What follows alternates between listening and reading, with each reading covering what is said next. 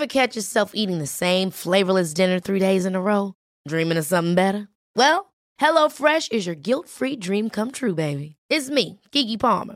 Let's wake up those taste buds with hot, juicy pecan-crusted chicken or garlic butter shrimp scampi. Hello Fresh.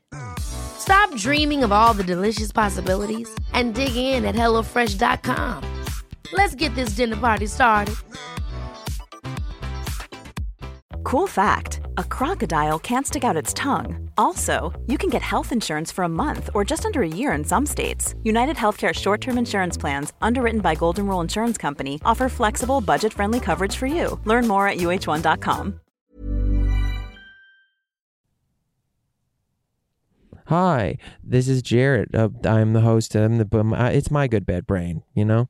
If you like the show, check out patreon.com/mygoodbadbrain.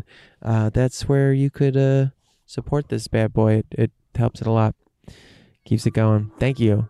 Okay, let's do the theme song. It's good to be back. Miss you all. Bye. Welcome to My Good Bad Brain. I'm a normal person, so I'm insane.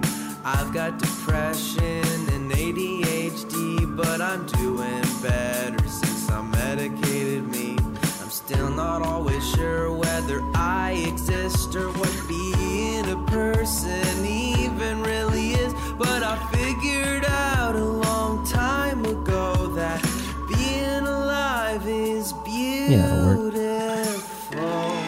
Hi. Hello. How y'all doing? It's me. It's Jared.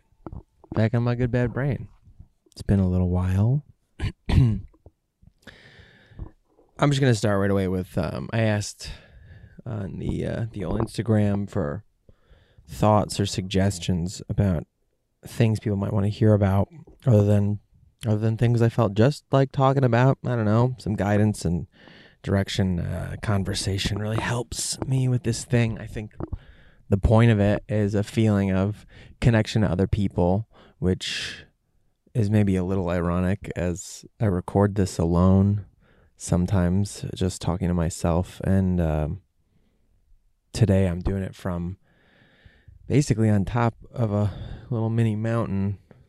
I decided to go find a park to record it outside today, and accidentally stumbled up on this little trail overlooking a good chunk of LA, and it's really beautiful up here. The sun's starting to set, and it's warm because of the sun, but the air is cooler because it's fall.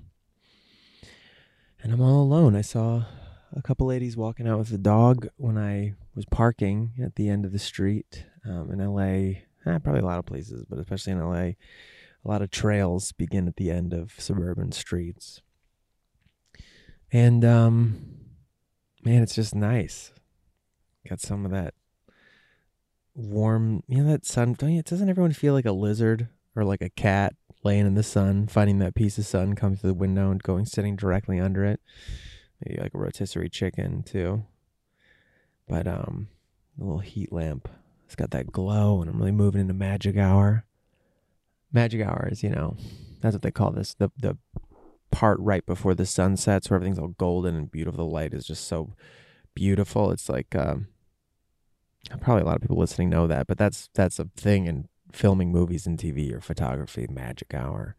And I'm right here at magic hour, picking up a mic again to say, while being quite alone, that most of what this show is about is connecting with other people, feeling not alone, even though I am. Because I guess maybe that's a big part of all of the mental health struggle stuff, is how easy it is to be alone, how easy it is to build logical arguments to yourself about why that's true, and come up with good logical arguments about why you shouldn't feel good. We all know somebody. We all like have met negative personalities in our life. That kind of, Debbie Downer, basically, but the kind of person who no matter how good things are, no matter how positive you feel, no matter how up you finally got your energy and the motion, the feelings in your life and your brain, can always figure out a way to fuck it up. Like, no matter how good the situation is, all they can do is talk about why the situation is not as good as it could be, or where you can go look for failures. Now that this situation is good, let's look for a bad one, blah, blah, blah. We all know those people. And I feel like a lot of the time, like, mental difficulties, conditions, complexes, afflictions, whatever, patterns, these entities that get to take over our mind, they also get to take over all of your faculties. I mean, I've always liked the analogy of possession by a demon, because it's something, in movies or whatever, if a demon possesses you, it gets all of you. If a ghost takes over your body, it gets your strength, it gets your wisdom, it gets your intelligence, it gets all of that. And so if you're a smart person, which, let's be honest, a lot of people are smart people, it gets to take advantage of all of your abilities. And I've noticed this especially in addiction, especially in people in my life who suffer from addiction and don't want to face it, or a person, whatever. I'm not going to get too into it, but they'll always be able to explain why treatment wouldn't work for them, doesn't work, they need something else. And they will defend, like, I always think of it like an entity, like a parasite, All life forms want to preserve themselves. So if you have something like addiction, that life form wants to do whatever it can to preserve itself. And in doing whatever it can, whatever it wants to do that, it'll take over your mind. It'll use your intelligence. It gets all your horsepower to fight for itself, to stay alive. And I always find that's why it can be so difficult to speak to a loved one who has addiction and trying to get them help, because that demon in them will use their intellect and use every bit of manipulative tool that they have emotionally over you to preserve itself, to defend itself, to prevent it from being destroyed by treatment, A couple of folks walking past. Wow, I'm not fully alone. It's kind of nice, actually. There's an ASMR quality, of course, to just that sound of feet crunching through grass, through gravel. They got a dog with them. Threw a little tennis ball for it to get. God, that's so cute. People are so cute. Anyway.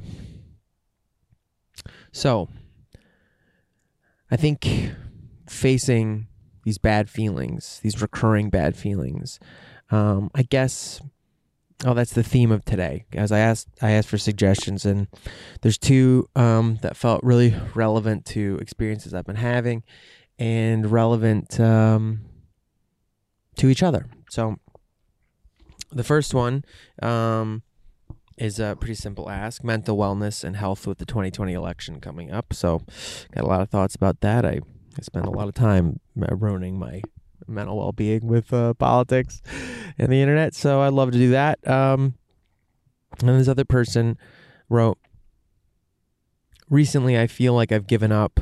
I've tried to spot patterns in my mental illness, and for a long time I just thought that I was bad at spotting them. Now I think there are no patterns or reasons. My brain is just broken. I don't want to feel this way, but it's what I believe deep in my very being as true.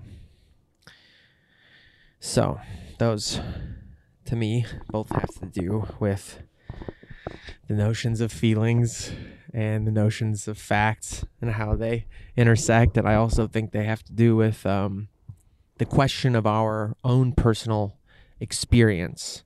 And I think even like the feeling of like a morality within our own personal experience. If a situation is bad, am I allowed to feel good?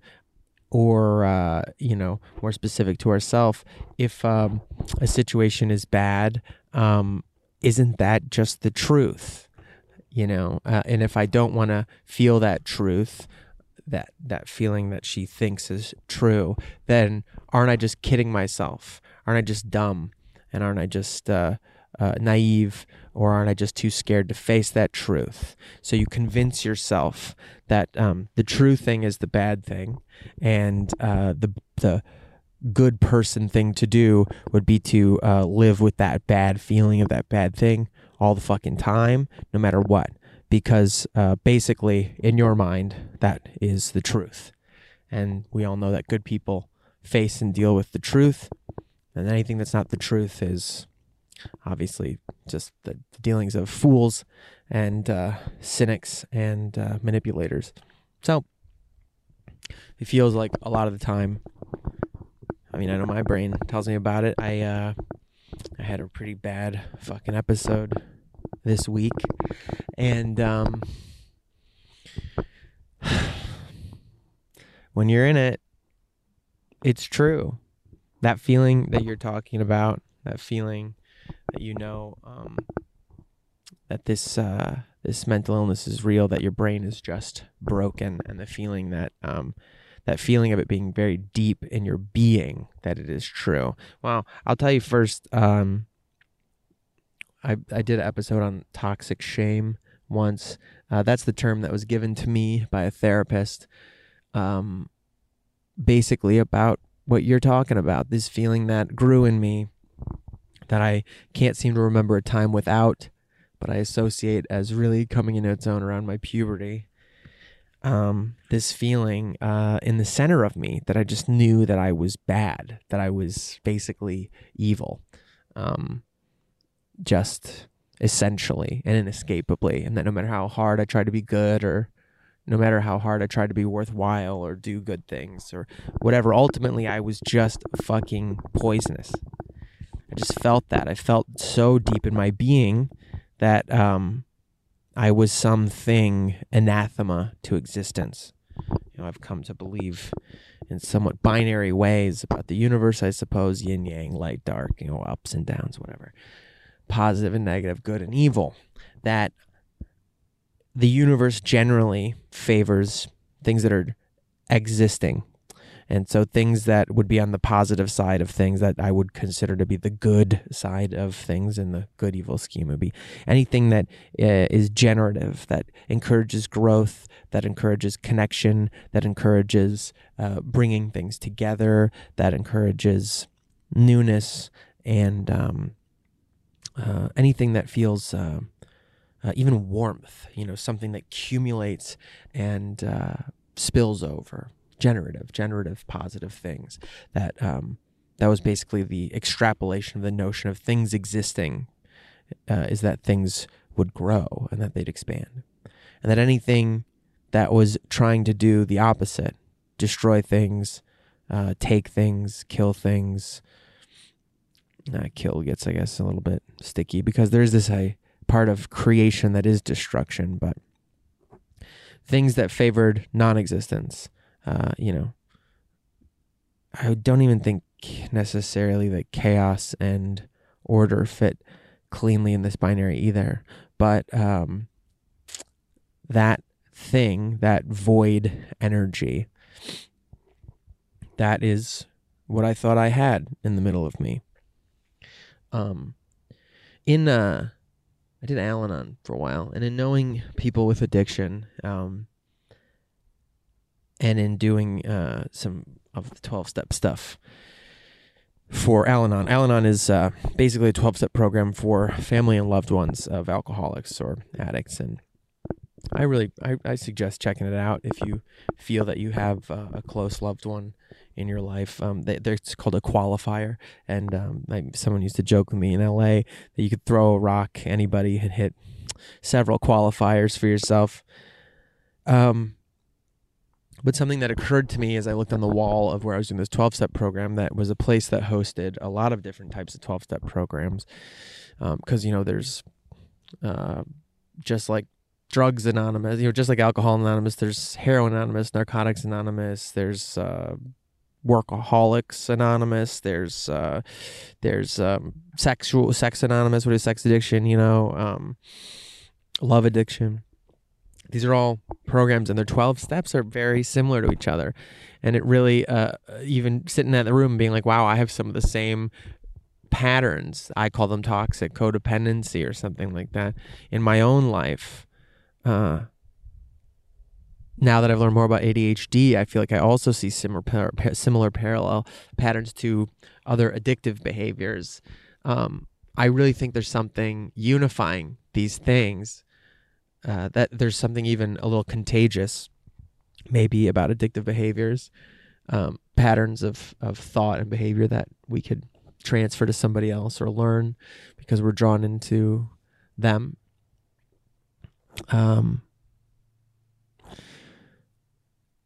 Yeah, it occurred to me that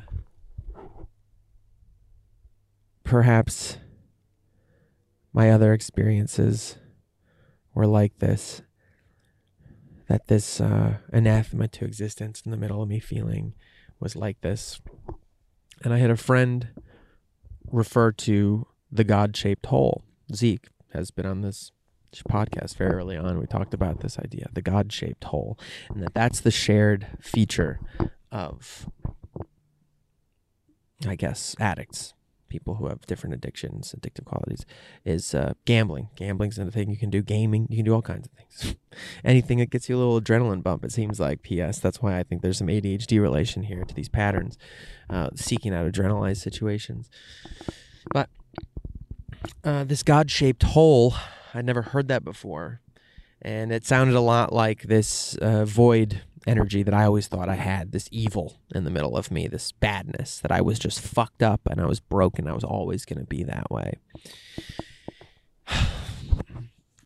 Well, first of all, look up that toxic shame stuff.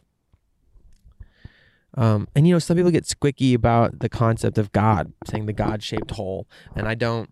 That's why I think my notion of what God is that generative energy, is the idea of love, whatever you want to call it. But if you want to get really physicsy about it, I do think there's something to the universe favoring existence over non-existence. The fact that anything's here at all must mean something. And if you wanted to, you could suggest that was some kind of morality suggested in that too, that it's good, it favors it, that must be good. But that gets pretty religious pretty fast. But whatever that thing is, that would be the opposite of that poisonous feeling, that notion that you are sure is true, that evil inside of you. Whatever the opposite of that is, that's going to be what we're going to call the God that fills the God-shaped hole. Okay? And that notion of God in the anonymous programs, they throw that word around a lot. But it's a God of your own choosing, is the thing that they say. It's this meaning, something you believe in, something that you feel is a good reason to get up in the morning, whether it's people you love, the notion of love, the notion that good could be possible. I don't know. The point is that you have something that is bigger than yourself that you are sure is real. I think. I'm just speaking, you know, as a complete non-expert, but this is what I think. And the biggest first part of going to any of these sort of anonymous programs is that you basically admit that there's something bigger than you. There's something you can't handle. And it's not even that God thing, it's your illness. It's this addiction that you have, this thing that takes hold of you and continues trying to shovel all the wrong things into your God-shaped hole to fix it. And man,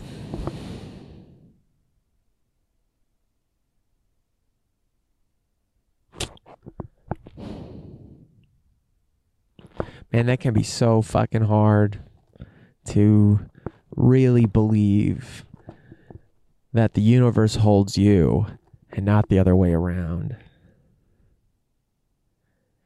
Because I felt quite convinced for a long time that was the case. You know, on some level, I would find a way to say all the bad things in the universe, the wars on the other side of the world that had nothing to do with me as a child, that those were things I was connected to and creating. Those were things that I had to feel responsible for, that were echoing through my bones, you know, things that no one could claim that kind of responsibility for.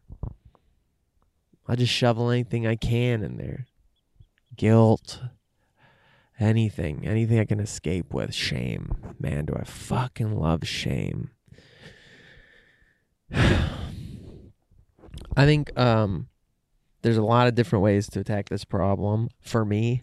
And so I'm just going to talk about it the way I talk about it. It's not very systematic. It'll probably be all over the place, but they're just different strategies that I use for this big poisonous feeling, this big frustration, this pattern that I feel like I can't escape, and then the realization that there is no pattern. It's just me being broken, and I'm always going to be broken, okay? First, I think it's important to maybe play the is that true game. No, maybe I don't want to start there. Hold on. What the fuck do I do when that happens? What the fuck does anyone do? How do I really believe that I'm not just broken?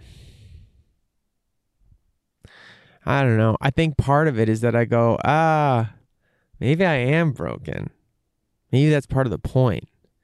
Maybe me trying to do everything I can to avoid looking at the fact that I'm broken or dealing with the fact that I'm broken, maybe that's that escapism, you know? The same thing that when I'm behaving in an addicty way, anything to escape the feeling, anything to put another feeling in there, anything to do something big that'll take over this big, big poisonous darkness, this big pain that never seems to stop, you know? Anything I can do to put in there that doesn't require me to actually look at that and go, fuck, my brain might be a little broken. And then, you know, you can take any fucking metaphor you want. That one about filling in the cracks of the bowls with gold is pretty nice. You know, the idea that cracks are how the light gets in is pretty nice. That if you're just a perfectly unbroken thing, you're just dark inside there, right? I mean, in a lot of ways, I think that that's how people are allowed to do bad things in the world, is that they've never felt real pain. They've never felt victimized. They've never really been able to internalize that. Of course, the opposite's also true. The people who are victimized do everything they can to avoid feeling that way again, so they do more bad stuff. But think about the kind of structures of power ways, the sort of banal ways that evil's perpetrated, that systems of oppression stay in place. It's because, I mean, it doesn't touch you. The people who are benefiting from it, who benefit from the pain and the systematic pain of other people, they don't really feel it. So how could they do something about it? It allows them to continue just being the way that they are. So I think there is some reality to that. You can't touch that darkness unless you're a little broken.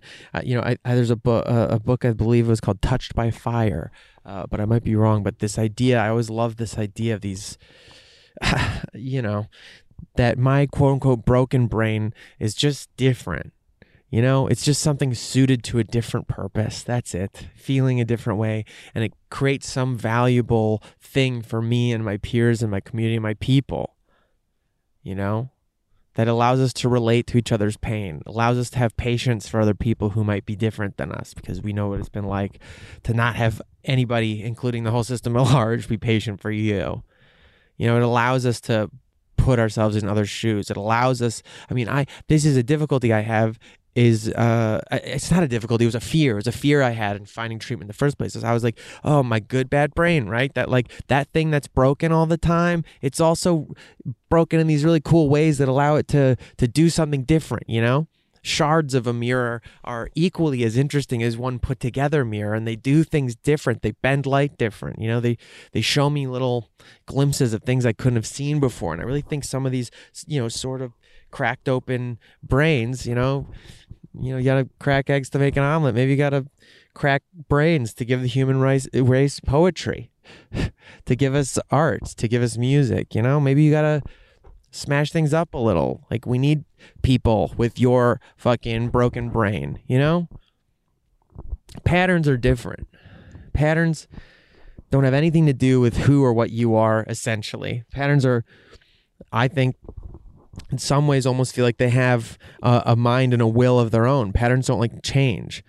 I mean, here's my true theory about why patterns are hard to change. I came up with this a while ago, and it tracks for me. And I always look for some reason that a thing that exists might be useful, might in an evolutionary sense, whether it's an idea and the way it's evolved and maintained itself in culture, or whether it's a behavior that I have, a trait that I have. The same way we can be like, oh, well, birds being able to fly made them better at surviving somehow, and so they fly.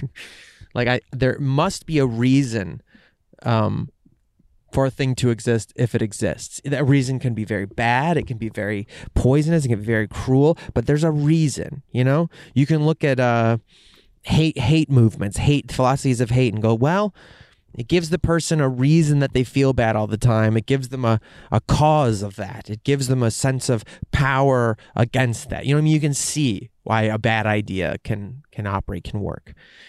And I always think to myself that my brain, its one purpose in its mind is to just keep my organism alive. That's it. Keep my organism alive and hopefully pass that genetic material on. That's it. Those are the two functions that it has. Anything that would upset that system if it's functioning, and if I'm still breathing, it's functioning. I might be wheezing, I might be on my last 2 feet, I might be making choices that are going to lead me towards a cliff, but if the immediate reality my brain always has is that I'm breathing, we're staying there. Even if it's stressed, it figures whatever I'm doing is working. And so why fuck that up? And that's how you get a habit that's hard to break. Stasis, whatever exists now, has a reason that it's there as far as my very dumb reptile part of my brain feels and understands. And so that's the truth of it. That's why it's going to be hard to shake those habits, So when we look at these like patterns, I think even randomness can be a pattern. You might not be able to track the times that your depression manifests or your brain starts to do its thing again. But you can, I think, sort of start to third person recognize the somatic experience. And again, I know this is fucking hard. I know this is the whole point. Our brain is the filter through which we receive our sense of reality. So when that filter is literally the thing that we're saying is malfunctioning, it becomes very hard to see itself. But trust loved ones, maybe you can communicate. I just noticed some things where rejection sensitivity is a good example. I'll get this rejection sensitive dysphoria from something small, and now I know the pain associated with that, the agony, the need to look at it that feels like almost physical, like the pain in my chest and the scratching feeling between my shoulder blades. That's like this tension, this rubber band that tightens up this vice. That's like I have to fucking figure out why somebody's mad at me or why they fucking hate me or what did I did wrong. I have to get an answer for this. Why did they say that? Why am I so, that feeling, this like physical feeling. Now I can see on some level, because I've identified that physical feeling, that it's a pattern that may be random when it pops up or something like that, but I can go, oh, wait, okay, I'm having the thing. I'm having the response that might be too big. I'm going to be snappy. I'm going to act shitty. I'm going to act reactive right now. I'm going to behave like a lawyer and try to explain things away to absolve myself of this horrible feeling that I may be just inventing, but I can't tell right now. So maybe a physical sort of practice of physical awareness could help you with the sense of the pattern thing for the step one of this thought of dealing with this pattern, which is just to recognize the signals of your body. And I still remember this time in a therapist, I think I told this story in here before, but it doesn't matter.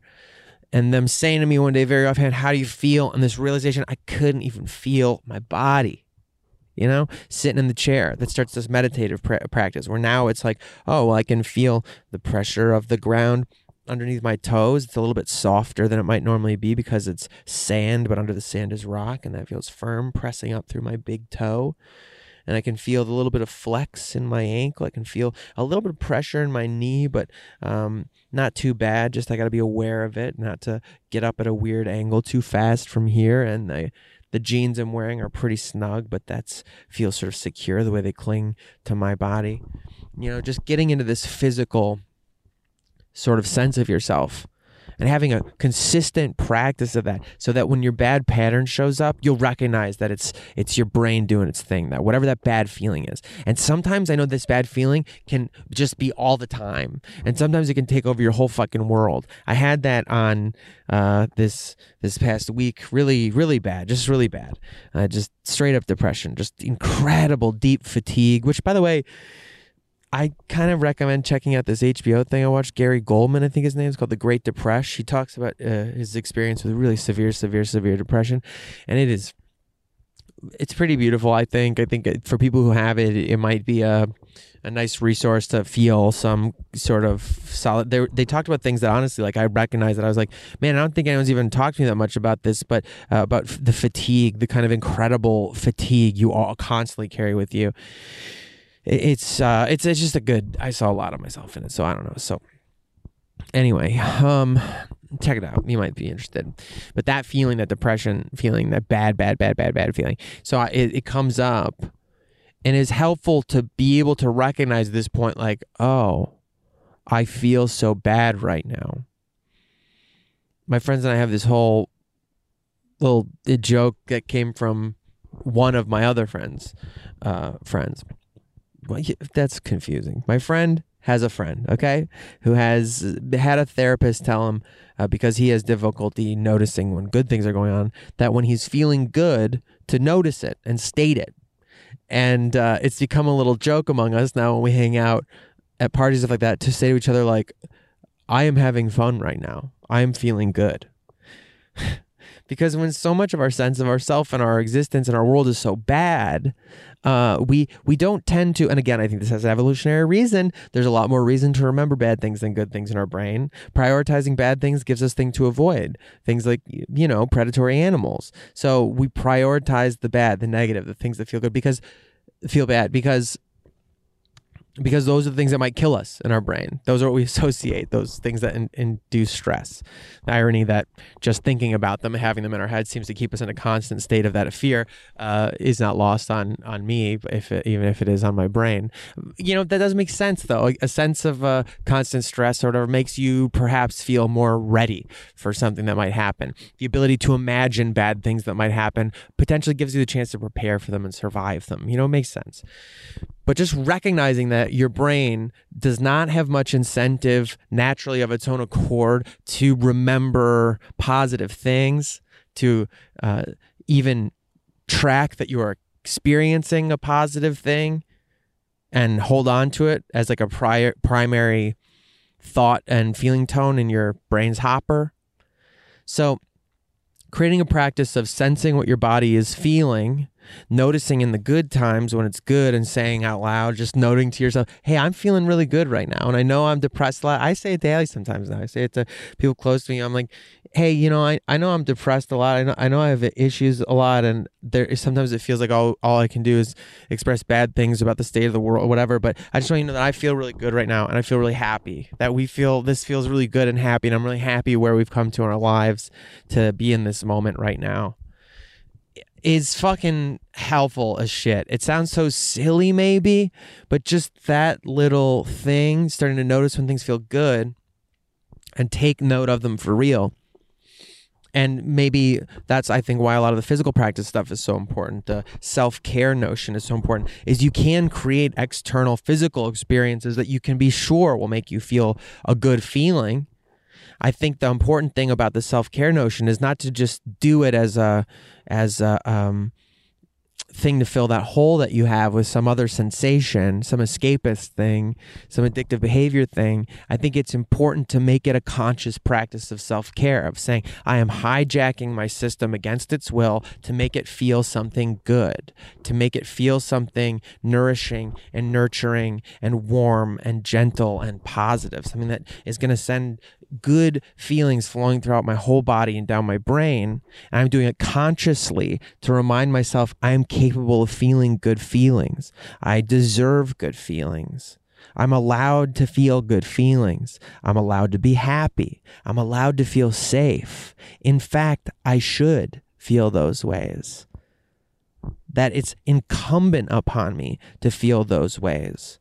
I'm responsible to figure out ways to feel good and be good so that I am as prepared as possible to spread that in the universe around me and to give that to people I know and to be as strong as I could to be ready to help and fight for those other people around that maybe can't do all the fighting on their own, that maybe need allies, need friends, need that connection, you know, which is going to be one of my not so subtle segues into the question about politics and the elections coming up and how to deal with some mental illness issues around that, mental health. But so I want to finish this thought about that idea of self-care. Like, what's the fucking idea there with self-care? How is it not just me eating something that tastes good? How is it not just me buying myself something I've wanted, like instinctively and greedily and just fill my hole? You know, how is it not me just doing something impulsive? If you make it something practiced and conscious and draw attention to a thing. Like, our brain really is magic spells. Things are what you decide they are, okay? If you want to have a holy experience, you're allowed to have that and tell your brain, this is meaningful, this is a sign, you know? If you want that. And in this situation, if you're feeling a good feeling, it can just be, okay, a good feeling that's fleeting.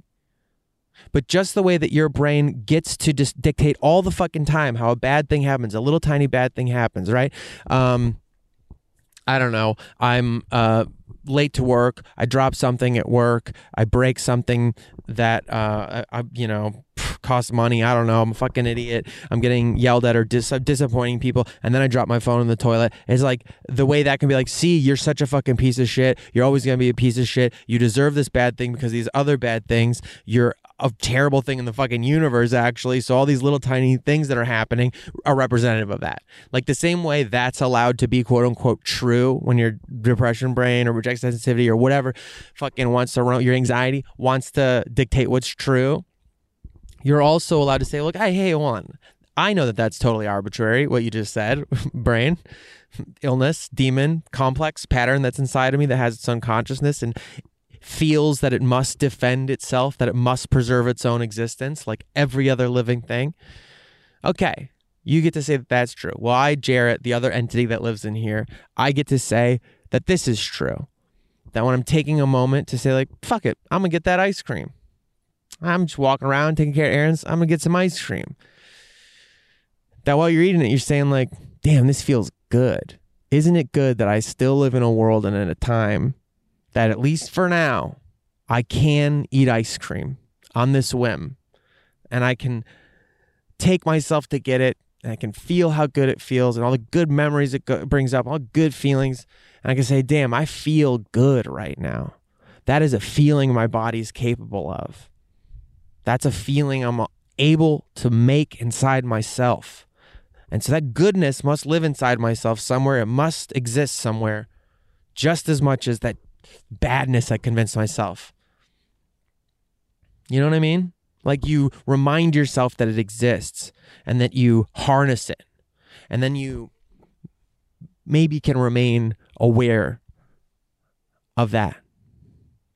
And likewise, when you're feeling the bad feeling, you can just recognize this feeling that you get used to, because now you got this practice of tuning into your body more and paying attention. And then you can say, like, third person, just like I can create something bigger out of a positive feeling from fucking ice cream or whatever. I can third person go, okay, wait, this bad feeling that I'm having, I've felt this before, and it has come up with no fucking pattern and no reason before. It's a feeling that I'm having. I mean, I feel like I always tell people I have dog brain. Like, I just experience time as a dog. Just everything is now. So, yes, truly kind of trying to track patterns prior to the immediate feelings of things is sometimes a difficult or losing or useless game for me. But the internal nowness of the present, of sensation, of feeling, that's something I can deal with. That's something I can start to learn about. And so when you feel this bad feeling and these poisonous messages that start to come at you about how fucking terrible you are and how broken you are, it's just always going to be that way, just fucking give up, whatever. I think it really helps to have cultivated this, not just the sense of feeling, but the understanding that you can move and focus and change that sense of feeling, that you are allowed and capable of some control over the framework of what you consider to be real.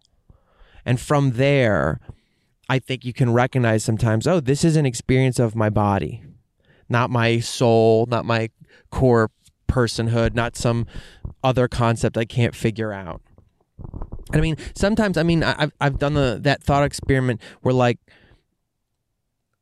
you know, if I had a broken leg, right? If I had a broken leg or lost my leg somehow, I wouldn't, look at dogs. They don't even pay attention to the fact that their limb is a different shape. You know? They continue doing their life with the new circumstances that they have.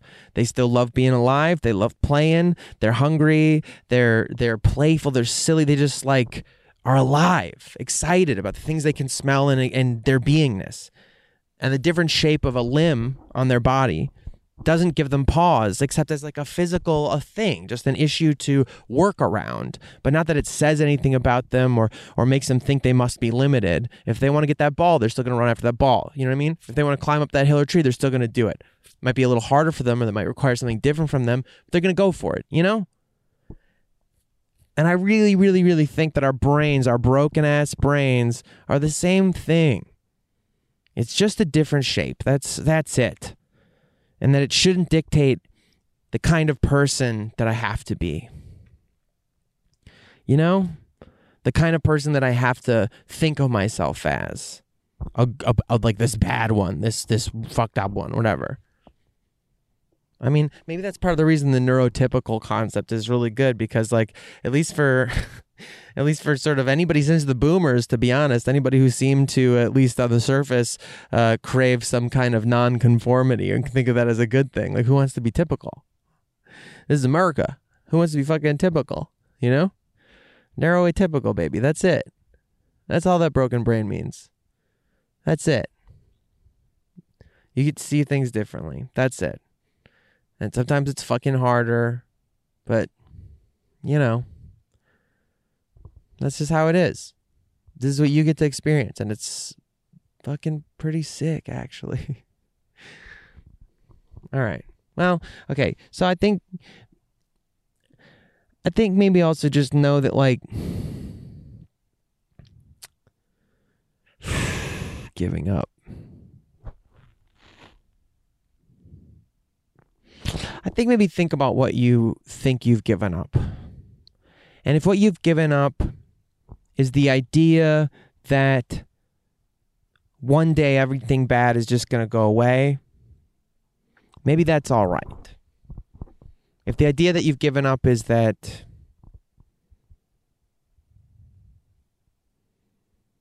you're going to fix your brain somehow, maybe that's okay to give that up. I don't mean to give up a fight against this notion that you're some essentially bad thing in the universe, that you're essentially fucked up or whatever. I just mean that you should take the morality out of the mechanics of your brain and situation. That if I've given up trying to make my brain unbroken, maybe that's good. You can't unring a bell, you know? And that's that analogy about the clay cups again. If you break the cup on the ground, I can't unwind time and make it go back to unbroken. And, you know, if somebody told you, your person you love, your partner with forever came to you and said, I love someone else, you can't rewind time. You know, which is like, so why would you punish them too fucking bad? If they feel that way, that's it, you know? You can't say like, no, you don't, and get mad at them, really. You can be fucking sad as fucking mad at the universe, whatever, but you can't like undo a feeling, you know, that you just can't do that. You can't argue that. And so you don't have to go into some morality about right or wrong about it. If your brain's fucking broken, same thing. It's not a good or bad thing. You're not bad. You're just different. That's just what it is. And if you go back to trying to rewind time, I'm sorry, you're not going to be able to move time. But you could do the thing where you mend it into something new, pick up the pieces and do the whole gold in the cracks thing, or turn it into something else. It still has purpose and meaning, and it's still yours. Your vessel is still yours to care for and do with what you will. You know? So I think about that. Think about what you're giving up, because there's a good chance giving up in this context could be morphed with just a little bit of zhuzhing into a surrender. A true understanding that, again, you are in the universe, it is not you. You know? You are in the universe, it is not in you. That you are smaller than this big thing. That you can't change time, and you can't change the shape of the mind that you have in the immediate sense, or in this, metaphysical sense. But you can make choices about what you do with it.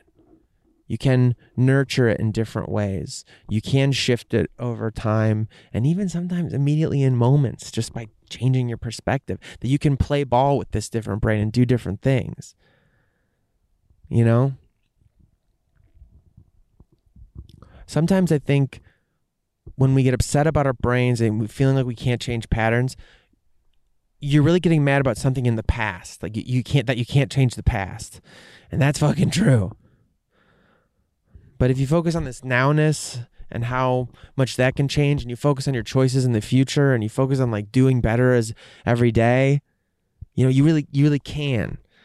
And so the giving up has a very like looking backwards feel to it.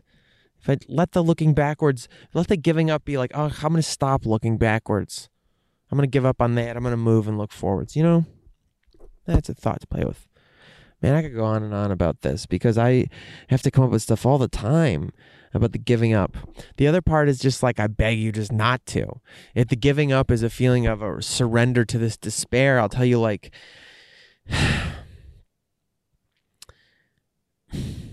I don't know, this won't help everybody, but it helps me. In that connection to other people, sometimes I'm like, fuck, if I gave up all these other people who have inspired me and who have helped me be better, I feel like I'm giving up on them because they believe in me back now. There's almost like a feeling of responsibility to my other good, bad brains that's like very real. That's like, I can't fucking give this up now. And sometimes you'll be so in it. I mean, for me now, Allie's become a big one. Like, just having someone close to me that I love and being like, I feel like I want to be better to help this person more, and because I don't want to hurt people that I love. And so even that, like when I'm in the middle of this thing, or rejection dysphoria or depression, and I can tell I'm getting shitty, I have this moment of like, wait, whoa, I don't like when I treat people like this. I don't like how it, and then I can at least a few moments later be like, I'm sorry, I'm afraid, and I'm having an episode. I feel really bad, and I don't mean to be doing the pattern, but I am just feeling bad. There's, that part, I forget what it was, but I think it was like an Eastbound and Down or something, but there's a part where the brother, this guy's in a fight with his brother, and he's just yelling at him, and like he ends fighting like, I think you made a very good point, and I'm very sorry, and I love you very much, but I don't want to show that I lost the fight, so I'm going to say very angrily at you and then leave. Like, I feel like I do that now sometimes, where I'm just like, I'm in the middle of agony and I'm in the middle of being fucking angry, and I think you're also correct, and I just want you to know that I love you and I'm sorry, and I will get through this. And I don't want to make it worse. I apologize.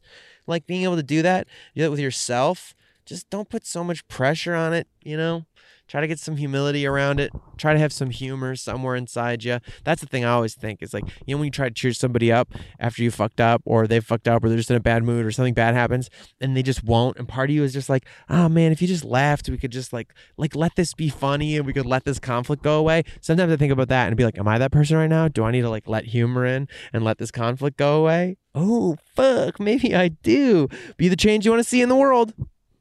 All right, let's use that to just go into something about mental health related to politics and blah, blah, blah. Hey, it's a shit show out there. It has been for a long ass fucking time, as you know, as anybody knows who pays attention. I'm not going to go into a whole thing about good and bad, and you can focus on the good and you can focus on the bad and blah, blah, blah, that kind of thing, whatever, because I think it's important to see the bad things. This has become the thing that's most useful to me. It's what I touched on earlier, is that like, really, like if you were getting ready to go into battle, if you were the general for people getting ready to go into battle, which one would you prefer? The one who's fucking terrified and pissed off and feeling the pain and the fear and the weight of every moment and blah blah, knowing what weighs on them and knowing about the oh god, all the hugeness, right? And not sleeping because of it and not taking care of themselves because of it and not eating well or training or anything, and only painting pictures for themselves of the possible disaster, only focusing on the pain and the lack and the cruelty in the world and the feeling and knowledge that it's all just going to keep going and blah blah blah, how stupid people are who could do it, all that shit, right? Would you want to like that person to be your soldiers, or would you want your soldiers to be like well rested, well fed, laughing, playful, solid in their training, solid in their mindset, positively fighting for their brothers and sisters among them, connected to them, knowing how important that person is to them, and knowing that that person has their back as much as they have their back, that they're going to go into battle positive, knowledge of their victory ensured, a vision held for the future. Your opponent may have their idea of what's going to happen, but you have knowledge of what's going to happen. This sort of thing, you know? And I really think that analogy as you move towards this 2020 election and this feeling of like, oh man, some rubber's going to hit the road. It has in history before. It's going to do it again now. And it might be for like the whole fucking world now.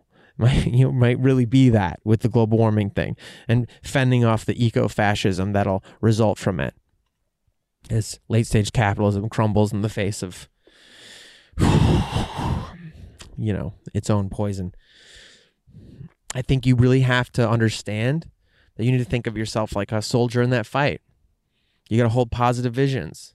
You know, you don't get people to embrace socialism by like focusing on how bad they are to other people. You get them to focus on it by knowing how much better it will be for them. And then I think also, you know, there are a lot of people who, that whole Bernie thing last week about like, are you willing to fight for people who don't have things even though you do? Damn, that's pretty good stuff. That inspires a lot of people, isn't it? Damn, it's like there's like kids and their dad like laughing, running by. It's like so perfect for this moment. How's it going? It's so perfect for this moment. You know, the future, like literally running up in here into this golden sun. It's like beautiful. Beautiful.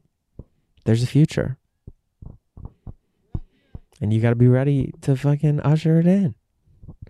You got to be strong. You got to be ready. You got to believe in this possible future. If you don't believe in it, how the hell is anybody else going to believe in it? How is you going to force that belief of that reality of a more just and equitable and safe and good and warm and prosperous existence?